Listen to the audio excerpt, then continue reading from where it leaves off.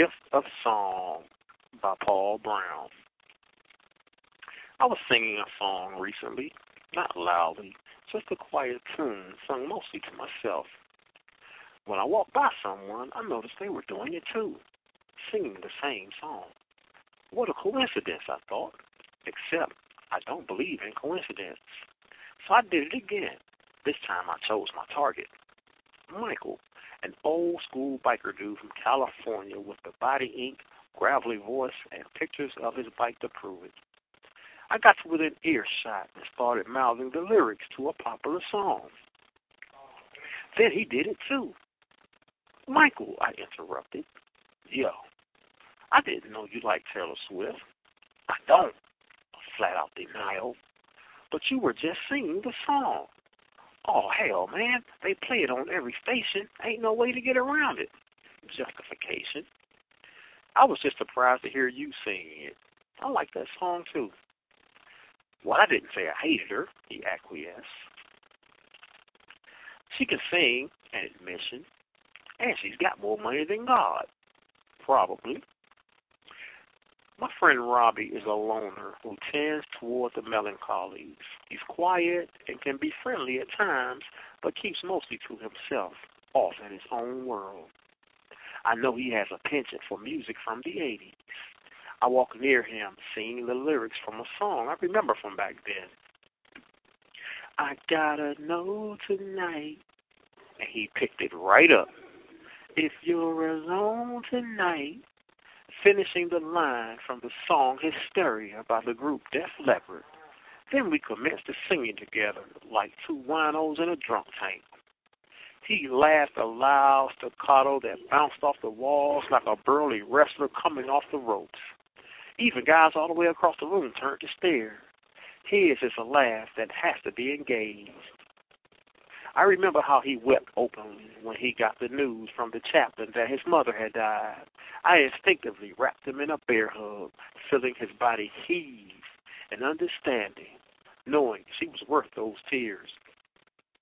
I knew he lost the one person in the world he felt truly loved him, that his lonely world had just gotten lonelier. I reassured him that he had my friendship, hoping it would be enough, knowing that it had to be. I knew that with the constant torment of a death sentence, sometimes it might seem that death was preferable.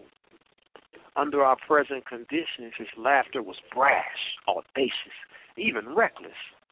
Looking into the perpetual abyss of time, his laughter was revolutionary, and it began with a song.